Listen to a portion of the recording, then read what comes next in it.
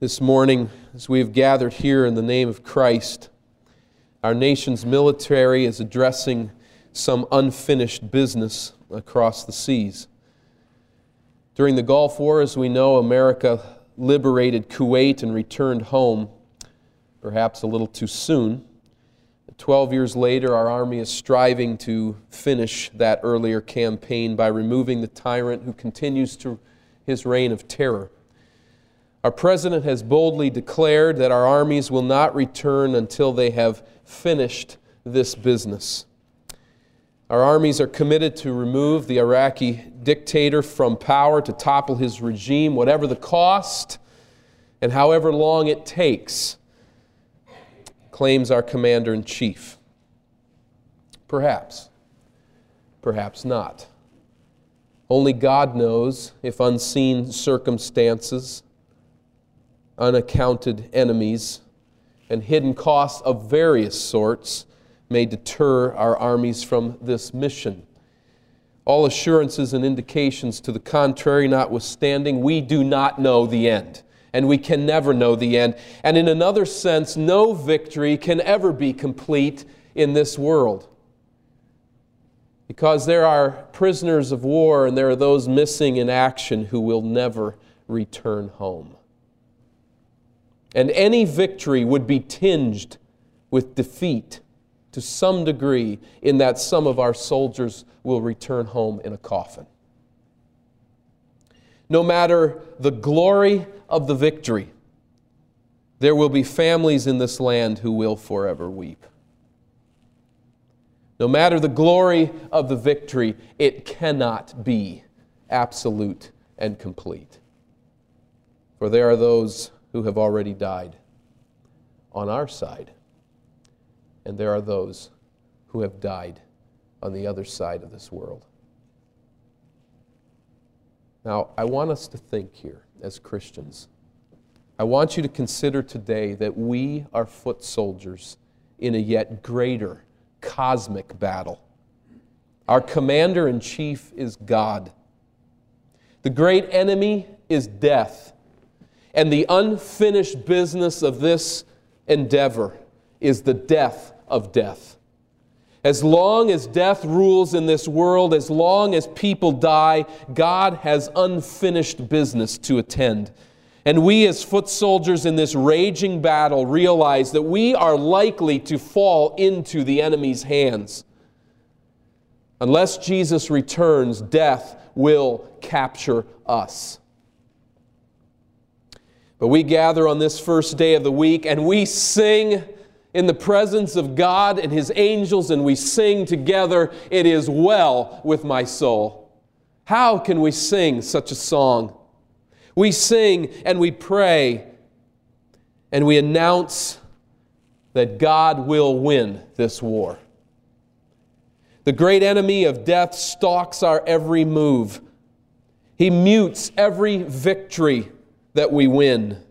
For no matter what we accomplish in this world, we eventually give in to this conqueror, death. This enemy is vicious and powerful. But we declare as believers in the Lord Jesus Christ, we declare as believers in the gospel this morning that this enemy of death is doomed. Our commander will win this war. There are no contingencies. There are no unforeseen enemies and circumstances. We know with authority that He will win, and so we can sing with great confidence, "It is well with my soul." And this war will not be won until death has been dethroned. And every prisoner of war who belongs to Christ is released into His eternal care. Victory will be complete. All of Christ's soldiers will return home. Death will be annihilated. How can we dream such dreams? How can we declare such a vision and really believe it? How can we have such confidence? I think the answer is that we have been saved. I guarantee, I might be wrong, but I would suspect, let's put it that way, that when our commander-in-chief, who once again, and I check the papers every Sunday morning in about 7 seconds just to make sure the world didn't change since I looked at it last, but there again today was a statement from him that we will prevail. But I suspect that there are moments when there are nervous thoughts that go through the mind of our commander-in-chief and all of our military leaders. What if this? What if that? What if this? What will we face? What may happen? What are the contingencies? There are no contingencies in God's battle plan. He will win. He will beat death. How do we know? We come here today and there is in our heart a sense that we are saved. Chapter 15 and verse 1 of this great chapter, Paul writes to some who were saved. My brothers, now brothers, that is the brotherhood, the family of God. I want to remind you of the gospel I preached to you, which you have received and on which you have taken your stand. By this gospel you are saved, if you hold firmly to the word I preached to you. That is, if you have believed in truth, you are saved. Otherwise, you have believed in vain. You've believed a false message. But if you have believed, you are saved, and that salvation rests upon what? Verse 3, for I received what I passed on to you of first importance, of primary importance, among all things, this, that Christ died for our sins according to the Scriptures, that He was buried, that He was raised on the third day, and that He appeared to numerous individuals listed here through verse 8. This message was declared by the apostles, verse 11. Whether then it was I or they, this is what we preach, and this is what you believed. But how does that fit together now?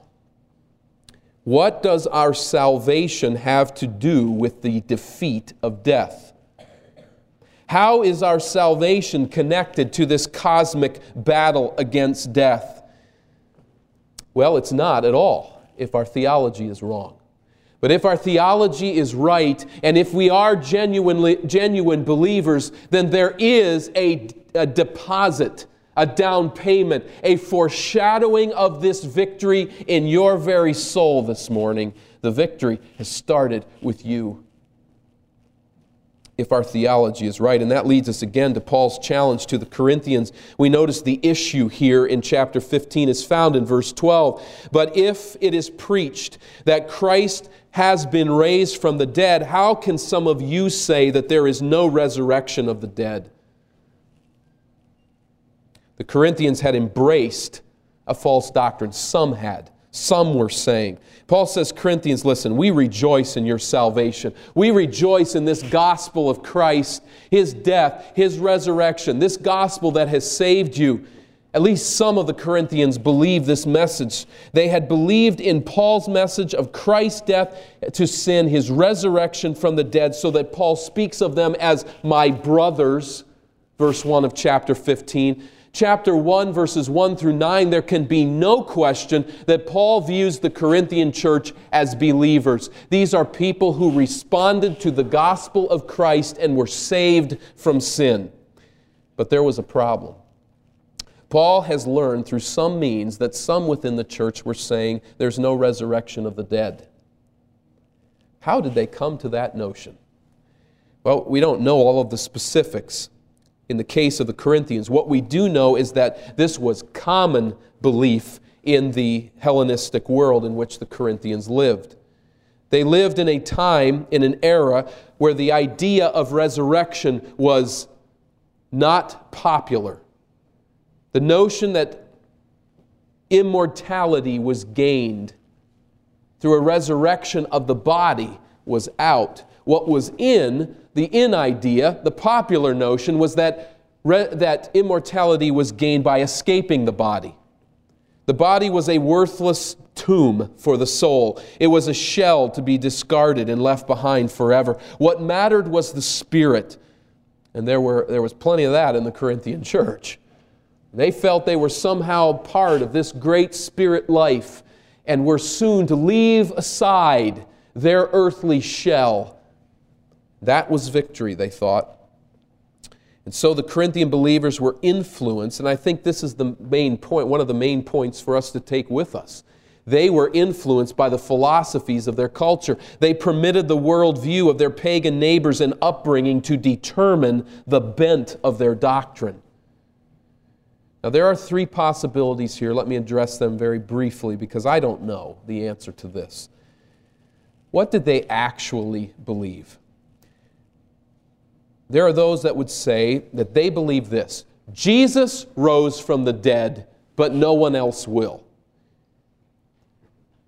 That's a possibility. Secondly, some would say that their thinking was that Jesus Christ did not rise from the dead. You see the difference. The first view, possibly that Christ did, but we won't. The second, nobody does. And not even Christ has risen from the dead. Now, this is the common way of taking this passage, that they are denying the resurrection of Jesus Christ, and that the entire chapter is a defense of the resurrection of Christ. I'm having some real trouble with that common way of reading this. But if they were denying the resurrection of Christ, Paul's argument in verse 13 and following just really doesn't seem to hold together. You would think that verse 12 would be placed before verse 3. In other words, how can some of you say there's no resurrection of the dead? Let's go back to what is of first importance. Remember, Jesus Christ rose from the dead, and that would seem to be the case. But what seems more likely to me, the third option, is that they were so enamored with the popular beliefs of their day that they had essentially forgotten Paul's teaching that Jesus rose from the dead, which fits very much with that first option. There might be a little nuance of difference, but the point is they were so taken with the popular view of the day that they were putting two together and not coming up with four. And that seems to fit the context here, for verse 1 of chapter 15 starts out how? Now, brothers, I want to remind you of the gospel. I want to remind you of what you know. He doesn't start with, why are you denying the resurrection of Christ? Let's go back to the gospel. He says, I want to remind you of what you have in some sense left aside, and that is the gospel of Jesus Christ. I think then, as the text flows out to verse 12, verses 1 through 11, Paul is getting them nodding. They're saying, yes, yes, yes, we were saved. Yes, we take our stand on the gospel. Yes, Jesus died. Yes, Jesus rose from the dead. Now, let me get your attention here, says Paul. I want you to think about something. That then seems to fit very well with his flow of thought at verses 13 and following. I'm convinced that they did not probably directly deny the resurrection of Christ. That is the gospel they embraced. And if this was an all-out attack on the resurrection of Christ, I think Paul would address it that way. But clinging to this popular, sophisticated belief of their day, which denied the bodily resurrection, they had brought an element from outside Christian doctrine, had placed it inside the church, and it was corrupting the very foundation of their doctrine, and they did not know it. Something that's going on in churches all over this world to our very day, and probably to some degree within our own. There are thoughts that we bring in that are extraneous to the truth of God, and they corrupt our thinking. This is the case with the Corinthians. And so we find at verse 13 that Paul draws out for them the implications of denying the resurrection. So I'm saying this all up front. I don't read Paul as saying, listen, you are denying the gospel of Christ, because you are denying that Jesus rose from the dead. You are lost. He's not saying that, but he's saying, we agree on the resurrection and the death of Christ. The gospel has saved us. Now he puts his shoulder around the Corinthians, so to speak, and says, I want you to think about this. Implication number 1, verse 13. If there is no resurrection of the dead, then not even Christ has been raised.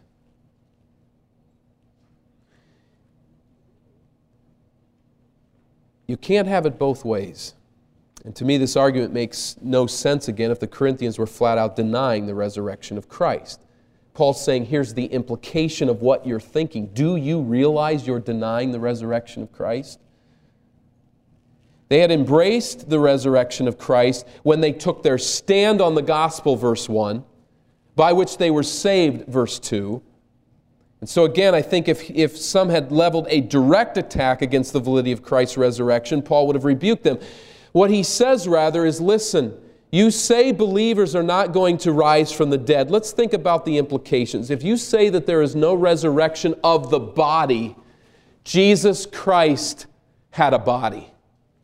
He was fully man. And therefore, if man does not rise from the dead, then Jesus did not rise from the dead. If resurrection is a fallacy, you must apply that to Jesus. His body has decayed into final and irremediable corruption. That's your first implication. If you deny resurrection to any man, you deny resurrection to Jesus Christ. Second implication, verse 14, and if Christ has not been raised, our preaching is useless, and so is your faith. This argument hails back to verse 1. Paul says, Christ crucified and risen is what I preach to you when you were saved from your godless lives, chapter 6. And that message is what you believed unto salvation. If people do not rise from the dead, Christ is not risen, and thus my gospel and your faith are useless. If Jesus did not rise from His tomb in Jerusalem some 2 decades ago, we have nothing. And what is more, third implication, verse 15, more than that, we are then found to be false witnesses about God. For we have testified about God that He raised Christ from the dead, but He did not raise Him if in fact the dead are not raised. Who is the we here? Who is the we? The we are the apostles of verse 11. We, this is the message we preach to you. We, the apostles, are false teachers. The Greek Amplified might read, our character has been searched out. We have been discovered to be false witnesses about God. In other words, if there is no resurrection of the dead, all the apostles are lying in the name of God. And so he reiterates in verses 16 and 17. Verse 16 goes back to verse 13. For if the dead are not raised, then Christ has not been raised either. And verse 17, a repetition of verse 14, and if Christ has not been raised, your faith is futile. You are still in your sins. This verse 17 adds to the idea of verse 14 the word useless, which means futile or aimless or leads nowhere or empty. Could I put it in our terms? You can't sing, "It is well with my soul." Your faith is empty and aimless. Your soul is headed to a bodiless, expressionless self-consciousness through all eternity. It's not well with your soul. Death is going to win. You're still in your sins. Chapter 6, he had talked about the wonderful salvation that they had experienced. Out of a world of great depravity and ugliness, they had been given life. They'd been freed from their sins. Chapter 15 and verse 5, he brings that notion out of their freedom from sin. And what is his desired conclusion? We're no longer dead in our sins because Christ has risen. But if He has not risen, as some of you say, let's go on to a fourth implication, verse 18. Then those also who have fallen asleep in Christ are lost. Who are those people? It was verse 18. Who are those that have fallen asleep in Christ? These are believers who have died.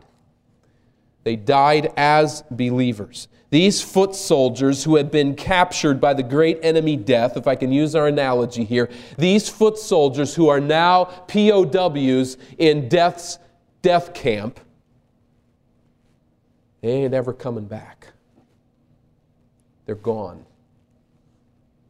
Death is the separation of the spirit from the body, and if that separation is final, then death is final. Does that make sense? If the separation from the spirit from the body is final, then death is final. It wins.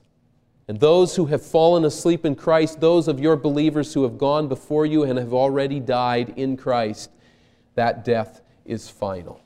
that separation is forever. So here's his conclusion on this point, verse 19. Verse 19, if only for this life we have hope in Christ, we are to be pitied more than all men. I don't think he's saying here we made this great gamble that we hit the jackpot in heaven by living this miserable life here. Boy, did we ever lose. There's no better life than the Christian life. You can't live with any better, wise, joyful results than the Christian life. That's not what he's saying.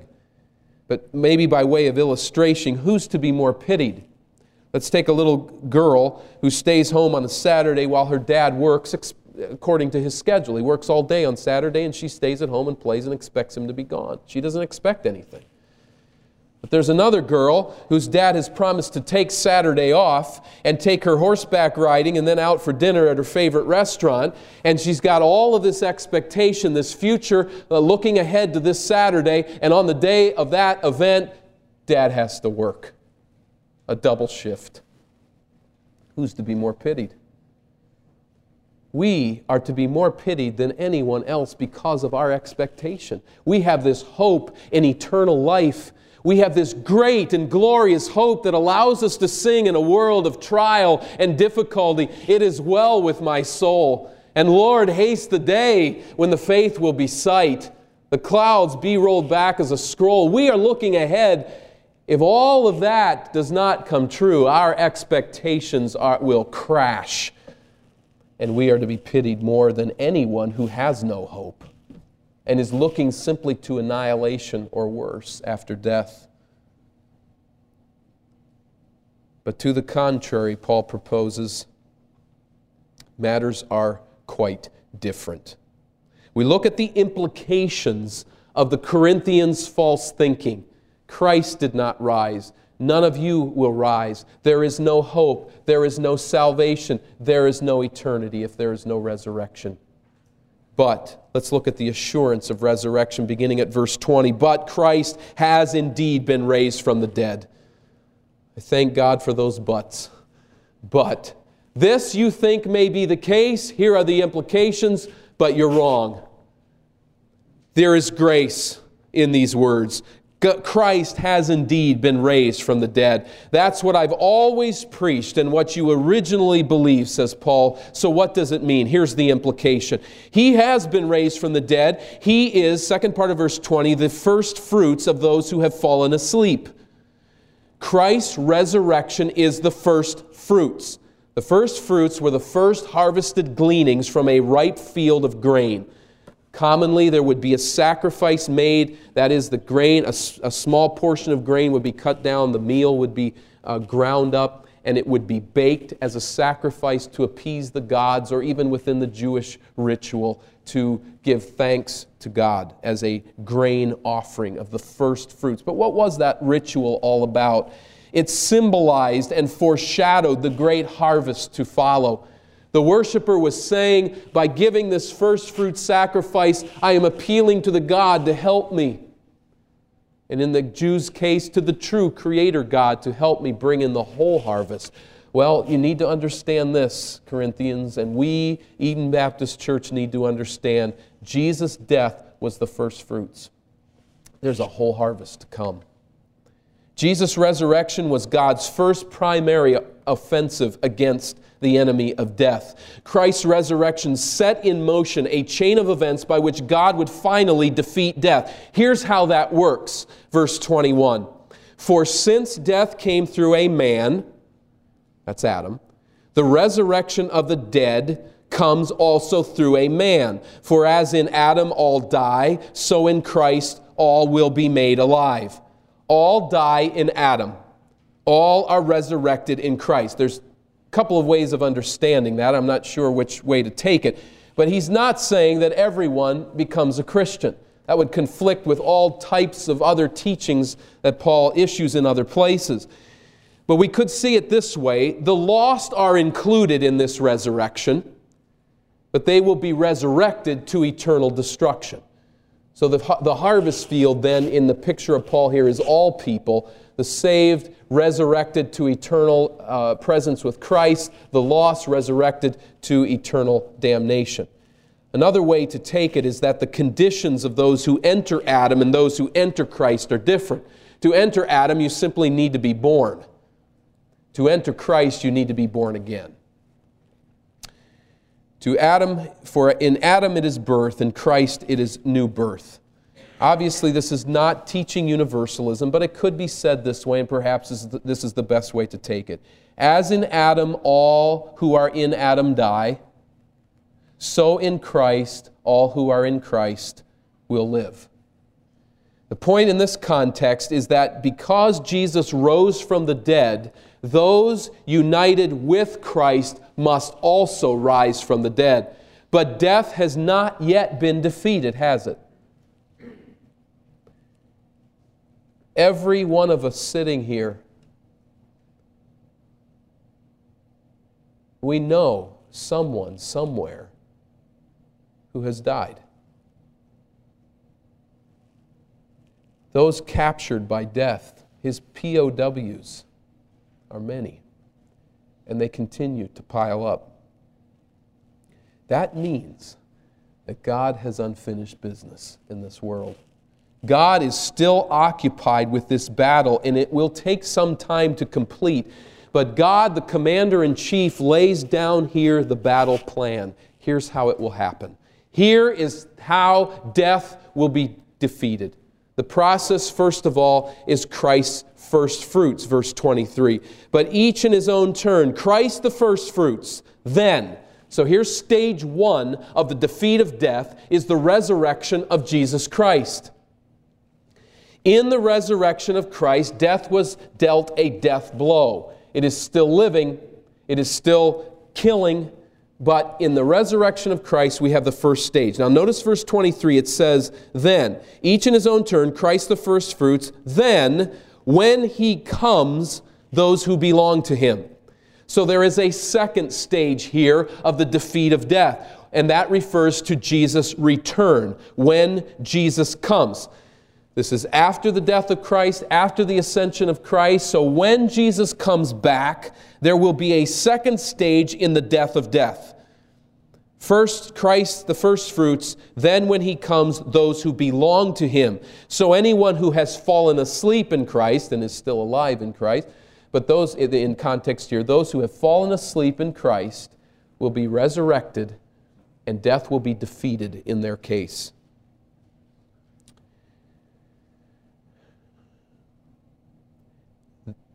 Then the end comes, verse 24.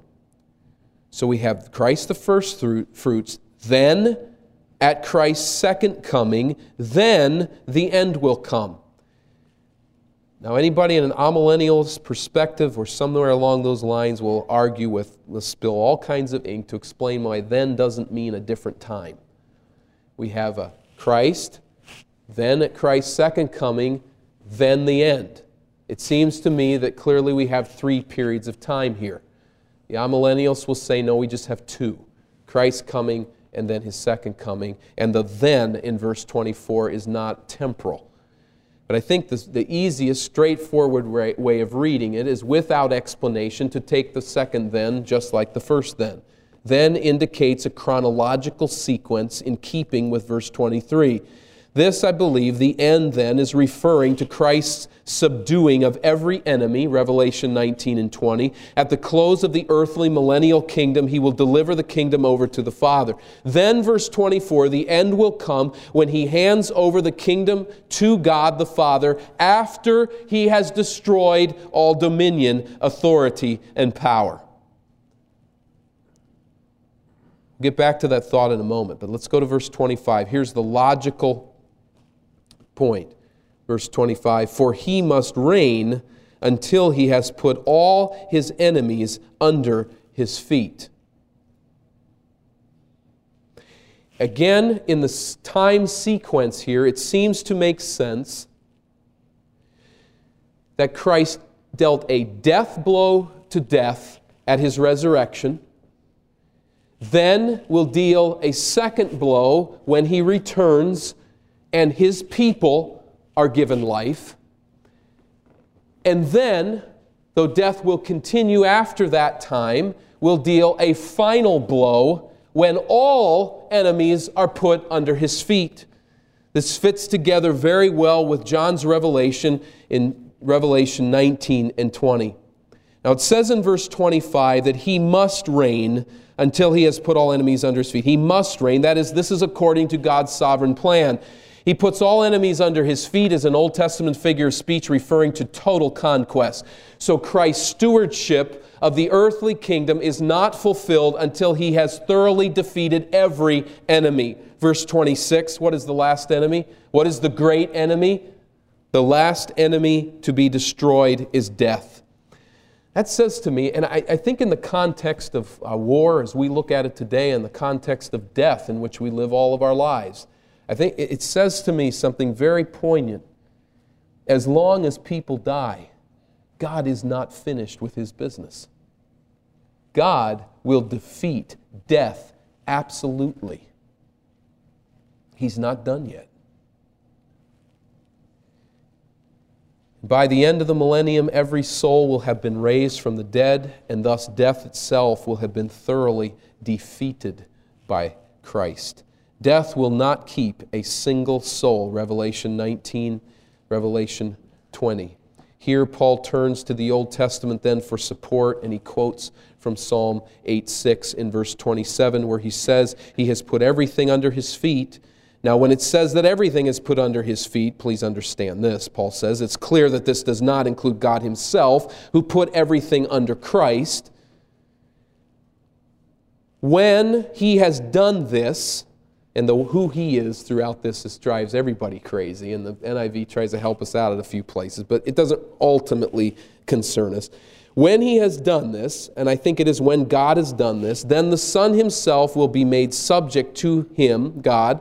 Or it could be when he, Jesus, has done this, then the Son, Jesus himself, will be made subject to God the Father, who put everything under him, under Christ, so that God may be all in all. When he has done this, let's go very quickly, we'll come right back, but to Revelation 19. When has he done this? Or when will he do this? Revelation 19 and verse 11. We are looking here to, I believe, the end of the tribulation period. And we have here Revelation 19 and verse 11, John's description of that time. Revelation 19:11, I saw heaven standing open, and there before me was a white horse whose rider is called Faithful and True. With justice he judges and makes war.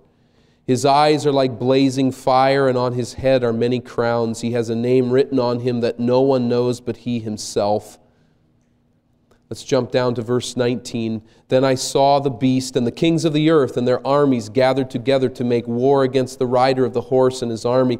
But the beast was captured, and with him the false prophet who had performed the miraculous signs on his behalf. With these signs he had deluded those who had received the mark of the beast and worshipped his image. The two of them were thrown alive into the fiery lake of burning sulfur. The rest of them were killed with the sword that came out of the mouth of the rider on the horse, and all the birds gorged themselves on their blood. So death is still very much in operation here.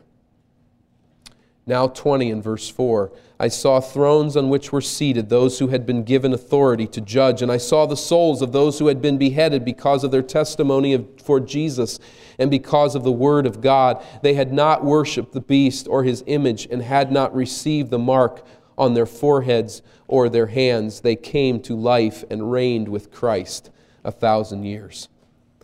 So this defeat seems, if we take it at face value, to come prior to this reign.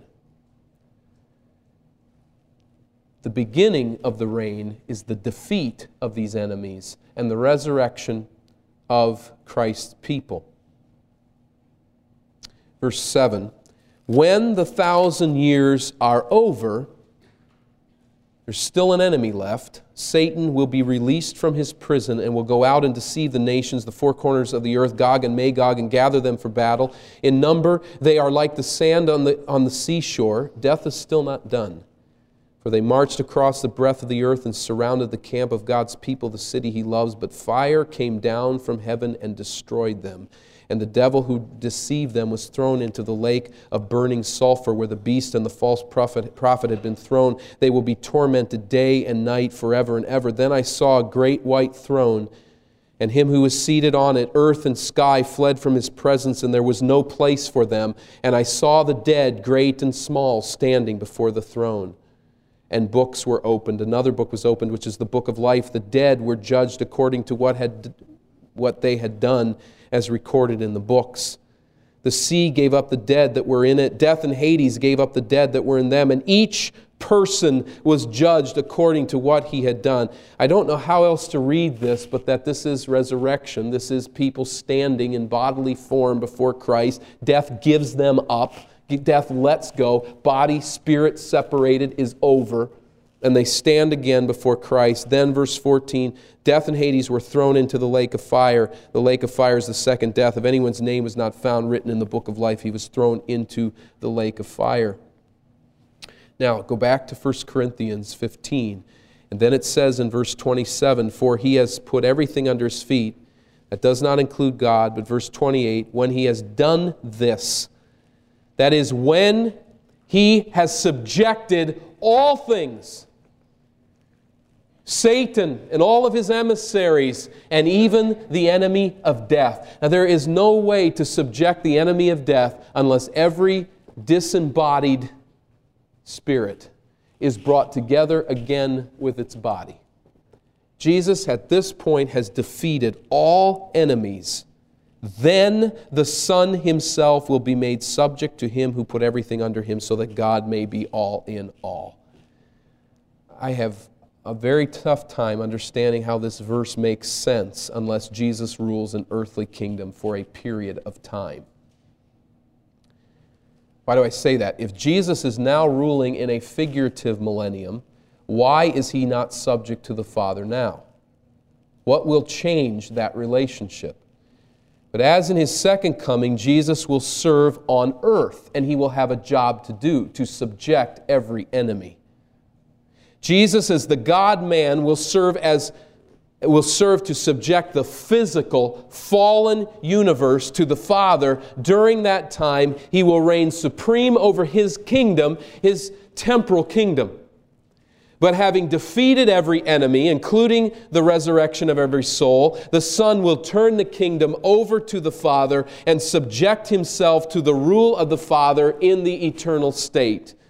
So that forever and ever the Son will submit to the Father, not as an inferior, certainly, but in economic triunity along with the Spirit in the eternal state. And God will be in that state all in all. In other words, Christ's temporal, millennial kingdom has a point to it. It has a terminal objective. And one of those terminal objectives is for this reigning Christ to defeat every enemy. And that greatest enemy will be death. So that God is all in all. That might be God is all in everyone, or God is absolutely everything. Whatever it means, we know that he will reign supreme through all eternity, and that death will be finished. And so, writes Gordon Fee, in raising Christ from the dead, God has set in motion a chain of events that must culminate in the final destruction of death, and thus of God's being once again as in eternity past, all in all. That helps me sing. This stuff helps me sing. This is the stuff, the truth on which we stand, so that we can come together on the Lord's Day and say with absolute assurance, God isn't finished his business, but he will win. He started it in Christ. He will finish it in the end. And death will be defeated. How can you sing? How can you be filled with joy in a world where people are dying and death continues this aggression against every soul? We can sing because we know this isn't the last chapter. That is not death's domain, and there are no contingencies with God. So in the end, the Corinthian accommodation of worldly philosophy and their belief system led them to embrace a low view of the sovereignty of God. God is sovereign over death itself, and He is working His plan over the centuries. Boy, it makes you humble, doesn't it? You feel pretty small. We're this little tiny blip on this long scale that includes at least 1,000 years, plus some, from our time, and perhaps much longer. But there is the slow, plodding work of God in all of this, who rules sovereignly over the events of mankind. He knows how many will die today, and He knows how many will die to the very end. But in the end, death will be destroyed. Every spirit put together with its body in resurrected form for eternity. This is all. Let me go back to the Corinthians error. This is always the result of integrating worldly thinking with the Scriptures. If I can challenge you here, we have seen, kind of in a spotlight way, we've looked at this case study. The Corinthians simply imbibed their philosophical worldview, brought it into the church, integrated it with Scripture, and Paul says, by putting his arm around them, listen, I want you to understand, you just destroyed everything, and you didn't even know it. We need to be very cautious that we do not allow common, sophisticated, popular, worldly thoughts to come into our system of Scripture and to integrate with it in such a way that the Word of God is destroyed. And the attack today is from many different angles. Not only the resurrection of Christ. As a matter of fact, today it's established there are people in seminaries in this country teaching the next generation of pastors that Jesus did not really rise from the dead. Not only are they a little confused about it, they've turned it into a whole system and they teach it. But beyond that, there are many more subtle ways that are temptations to all of us to see within this world's philosophy ideas that we grab a hold of and integrate with Scripture so that the sufficiency of the gospel is compromised. And you know what? In the end, that's what Satan always attacks. Every false doctrine always works its way back to the gospel. In some sense or another, it will say that the death of Jesus Christ was not what it was, or the resurrection of Jesus Christ was not what God says it was. In the end, every false doctrine will come back here because Satan knows what matters. He knows that this is the heart of all that we are and believe, the gospel of Jesus Christ. So by failing to carefully attend to the truth of the gospel, by failing to maintain it and adorn it, these believers were actually claiming that there was one enemy that God would never defeat. Everyone will remain in death, spirit separated from body. That means, in Paul's thinking and in God's thinking, that enemy will never be defeated. No, says Paul, every enemy will be defeated. Now, I don't think the Corinthians would have ever put it in those words. Nor do we put it in words when we deny the sufficiency of the gospel of Christ in the part of the believer.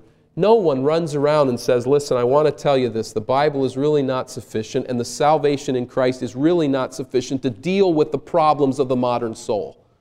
No one starts on their advertisement sending you that to get you to their conference where they then teach you that the Bible is not sufficient to take care of the problems of the common soul, of mankind.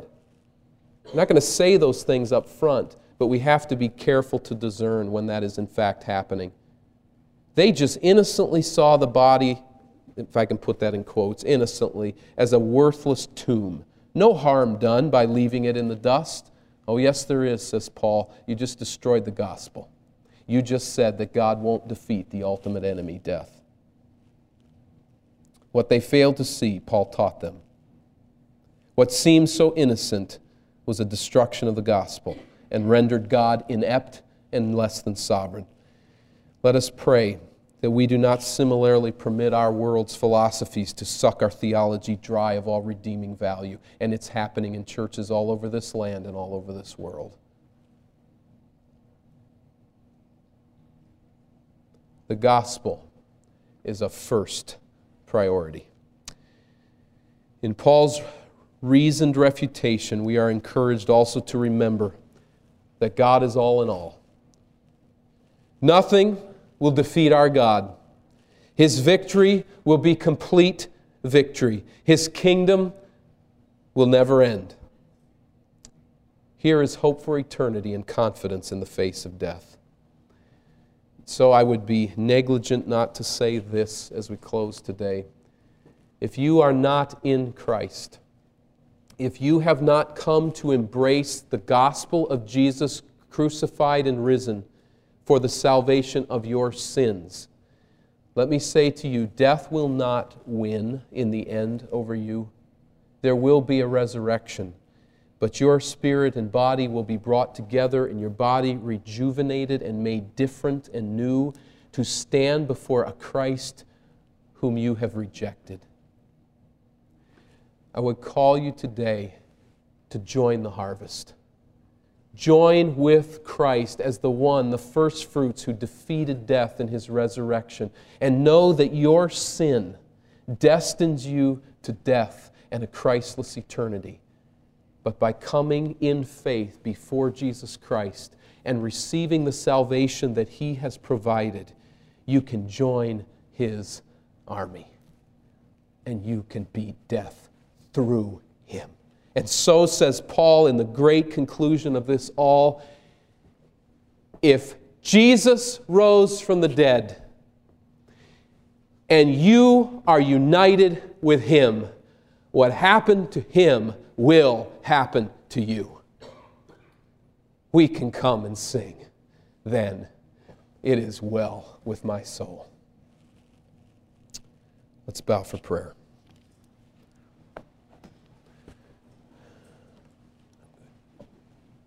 Our Father, we thank You for these tremendous truths, and we realize that we don't understand them as we ought. They are deep, but Lord, there is a great joy in my heart right now, and I trust in the heart of all of Your people to think what a wonderful plan You have. You are never shooting from the hip, but You have a perfect plan that You are patiently working to perfection. And God, we rest in the ultimate defeat of death. We know that You, as our commander, as our authority in God, will bring this about in Your time, and we rejoice. God, it is hard to see people die. It is hard for us to come to terms with the fact that we may well, should You not return before, come to a place where we too fall into the hands of this enemy. But God, I praise You that those who belong to Christ will never see death. Though we die and pass this life, we will not ever belong to that realm, but we belong to the realm of life. And we rejoice in that tonight, and we thank You for it in the name of our Savior. Praying for anyone who is not united with Christ through faith in the saving power of the gospel. Please, Lord, if they don't know anything else, I pray that You would just frighten them. And I pray that such a person in our presence today would seek someone out and say, I need to be on Christ's side. What do I do? What do I believe? Please work to that end, I pray, if there would be any that know You not as Savior. And we give thanks before Your throne as the sovereign of the universe that You will defeat death. We have no fear in the face of death because we trust You, our God.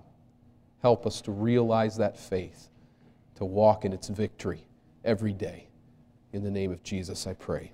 Amen. Let's